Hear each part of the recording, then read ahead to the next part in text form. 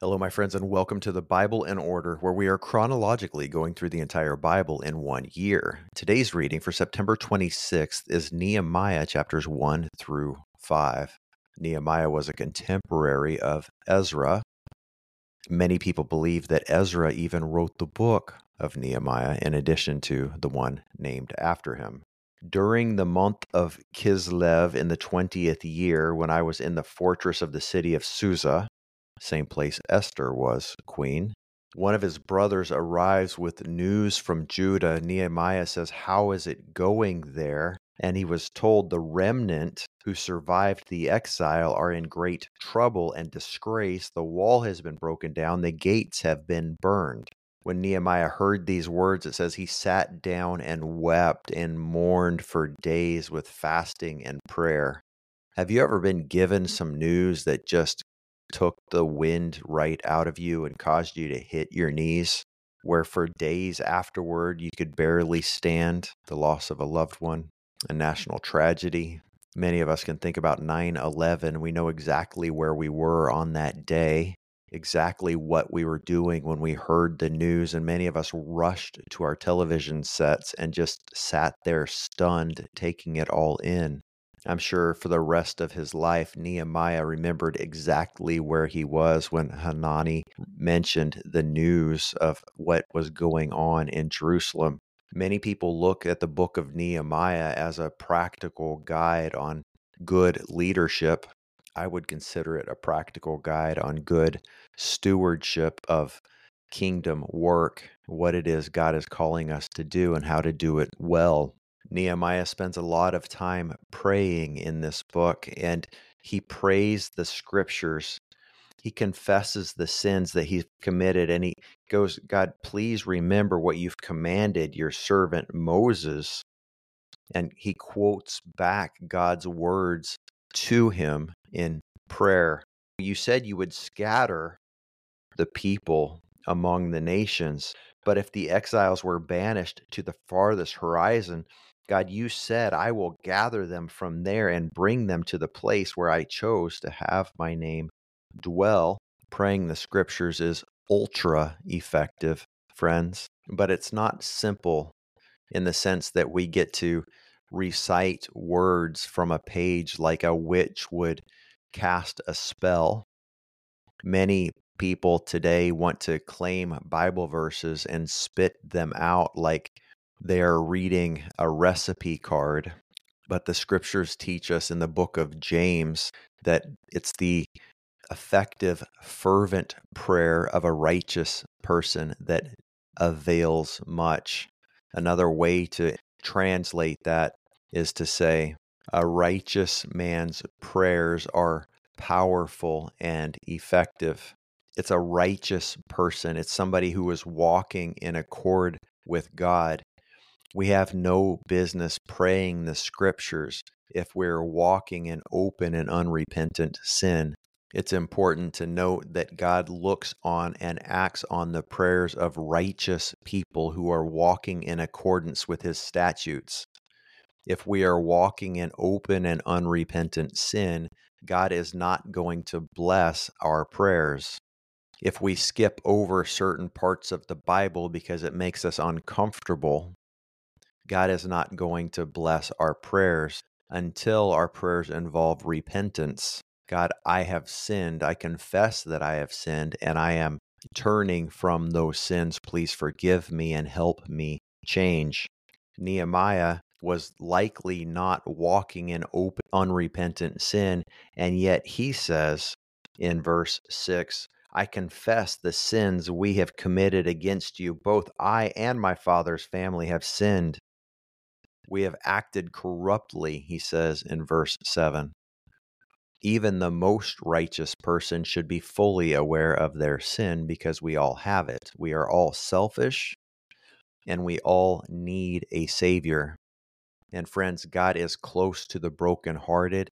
He is near to the contrite of heart. When we humble ourselves before Him, He is quick to lift us up. But it must start with obtaining His righteousness that comes through the blood of Christ shed on our behalf.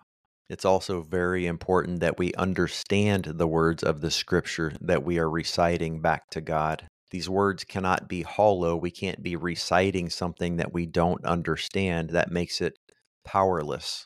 In Acts chapter 19, there are 7 sons of a man named Sceva who are trying to cast out demons in the name of Jesus, whom Paul preached about.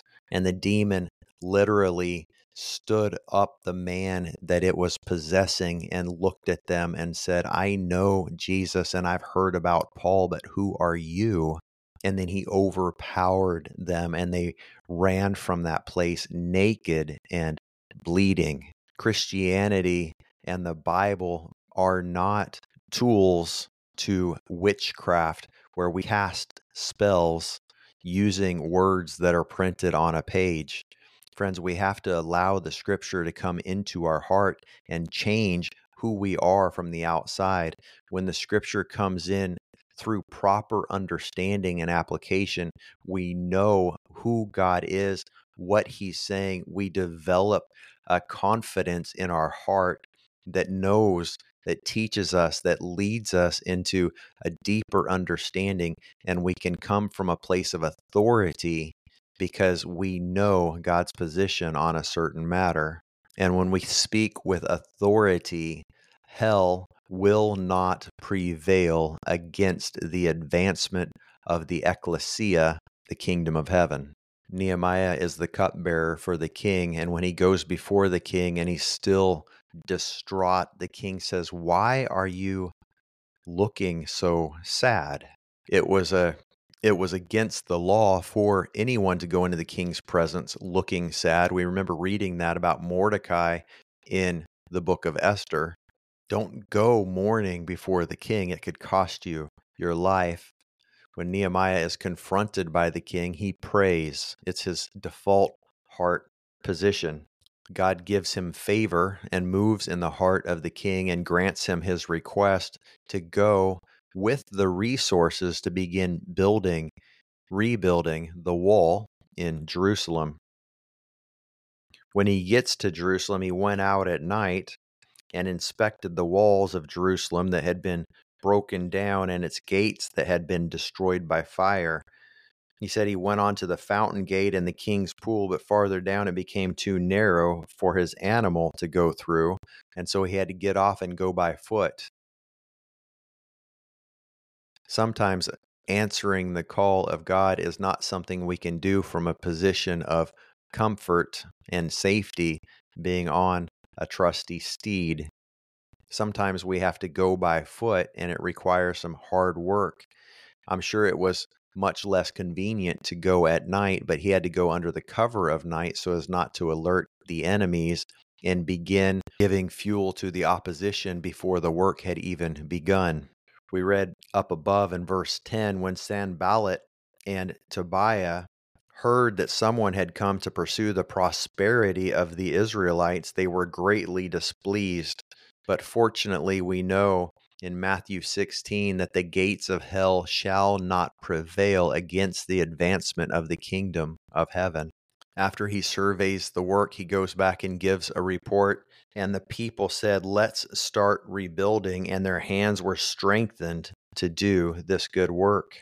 Again, when the enemy heard that, they mocked and despised the workers and said, "What is this you're doing? Are you rebelling against the king?"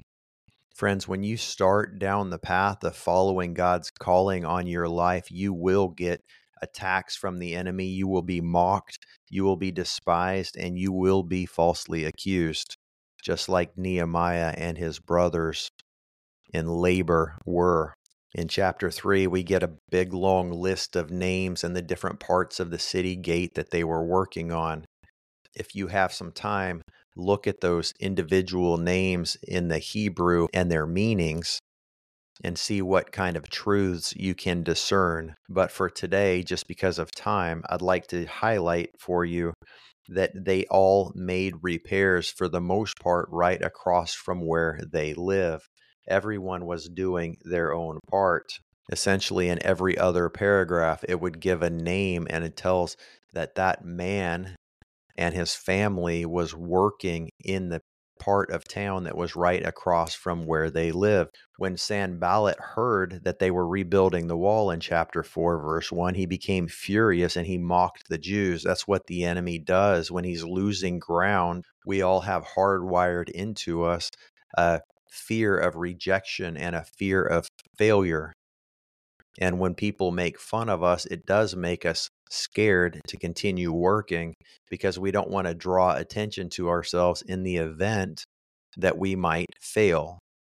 Nobody wants to fail, and you especially don't want to fail in front of an audience. That prompts Nehemiah again to pray. And he says in chapter 4, verse 4, "Listen, our God, for we are despised." Again, when Sanballat and Tobiah heard that the repair to the walls of Jerusalem was progressing, they became furious. It's a level up on their anger. And they plotted together to come and fight against Jerusalem and to throw it into confusion. It's what the enemy does when he gets angry. He seeks to confuse the people of God, to stop the work of God. Verse 9, "So we prayed." If you're ever feeling confused and frustrated when you're trying to answer the call that God has given you, stop and pray. Verse 11, we're given insight into the wiles of the enemy. They said, the people won't even realize it until we're among them and can kill them and stop the work. They sought to infiltrate. Friends, in our churches today, in our ministries today, there are a lot of unbelievers that are seeking to enter in. They might even be unaware that they're not really on our team because we've cheapened the gospel and lowered the bar and allowed everybody to come in, unlike the scriptural, biblical model. We have to be careful who we enter into partnership with, who we ally ourselves with, friends. We have to be very careful who we allow to take part in doing the ministry that God has given us to do. We have to be very careful that we are not being sabotaged from the inside by our own people. Nehemiah encourages the people to not be afraid. Remember the great and awe-inspiring Lord and fight for your countrymen, your sons, your daughters, your wives, and your homes. We need to be inspired to remember who is on our side, namely the God of all creation, when in fact we are doing the calling that he has given us to do. Verse 15, when our enemies heard that we knew their scheme and that God had frustrated it, every one of us returned to his work on the wall. It's interesting, isn't it? Just when the enemy knew that you were aware of what they were up to, you were able to resume your work. Verse 17 says, the laborers who were working on the wall carried their loads with one hand and carried a weapon with the other. They couldn't let down their guard ever. They had to position themselves as guards at night and work during the day, working with one hand and carrying a sword with the other.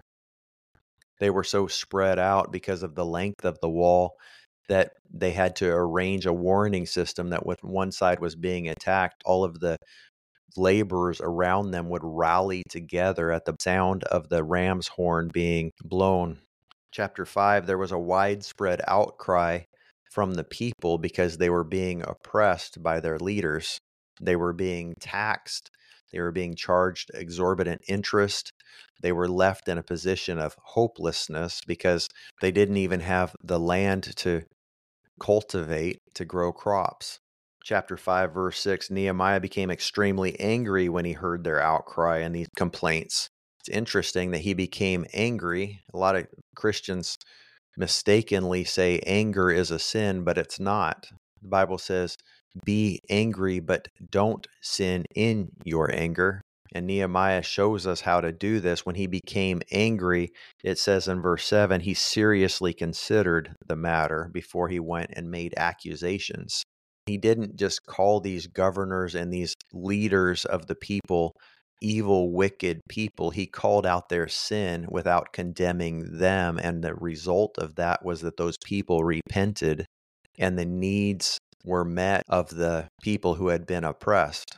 In the last part of chapter 5, we're seeing the difference between the previous governors who had gotten rich off of the people by taxing them But Nehemiah gives an example of how Christians in general should act. And he says, I refuse to take anything from them. And so Nehemiah didn't get rich. He made the place better. Makes me think about a lot of Christian leaders today who are getting rich off of speaking engagements and convincing people to donate to their ministries. And the people are left oppressed and broke, but they're lured with the promise that they'll be blessed and prospered if they continue to sacrifice to make that leader rich. Friends, be very careful who you give your time, your resources, and your devotion to. Let's advance the kingdom of heaven by being unified with one another, by loving one another, by putting the needs of other people before our own, getting outside of our comfort zones, and blessing the people around us. May God bless you as you seek Him. Thank you for being on this journey with me. See you tomorrow.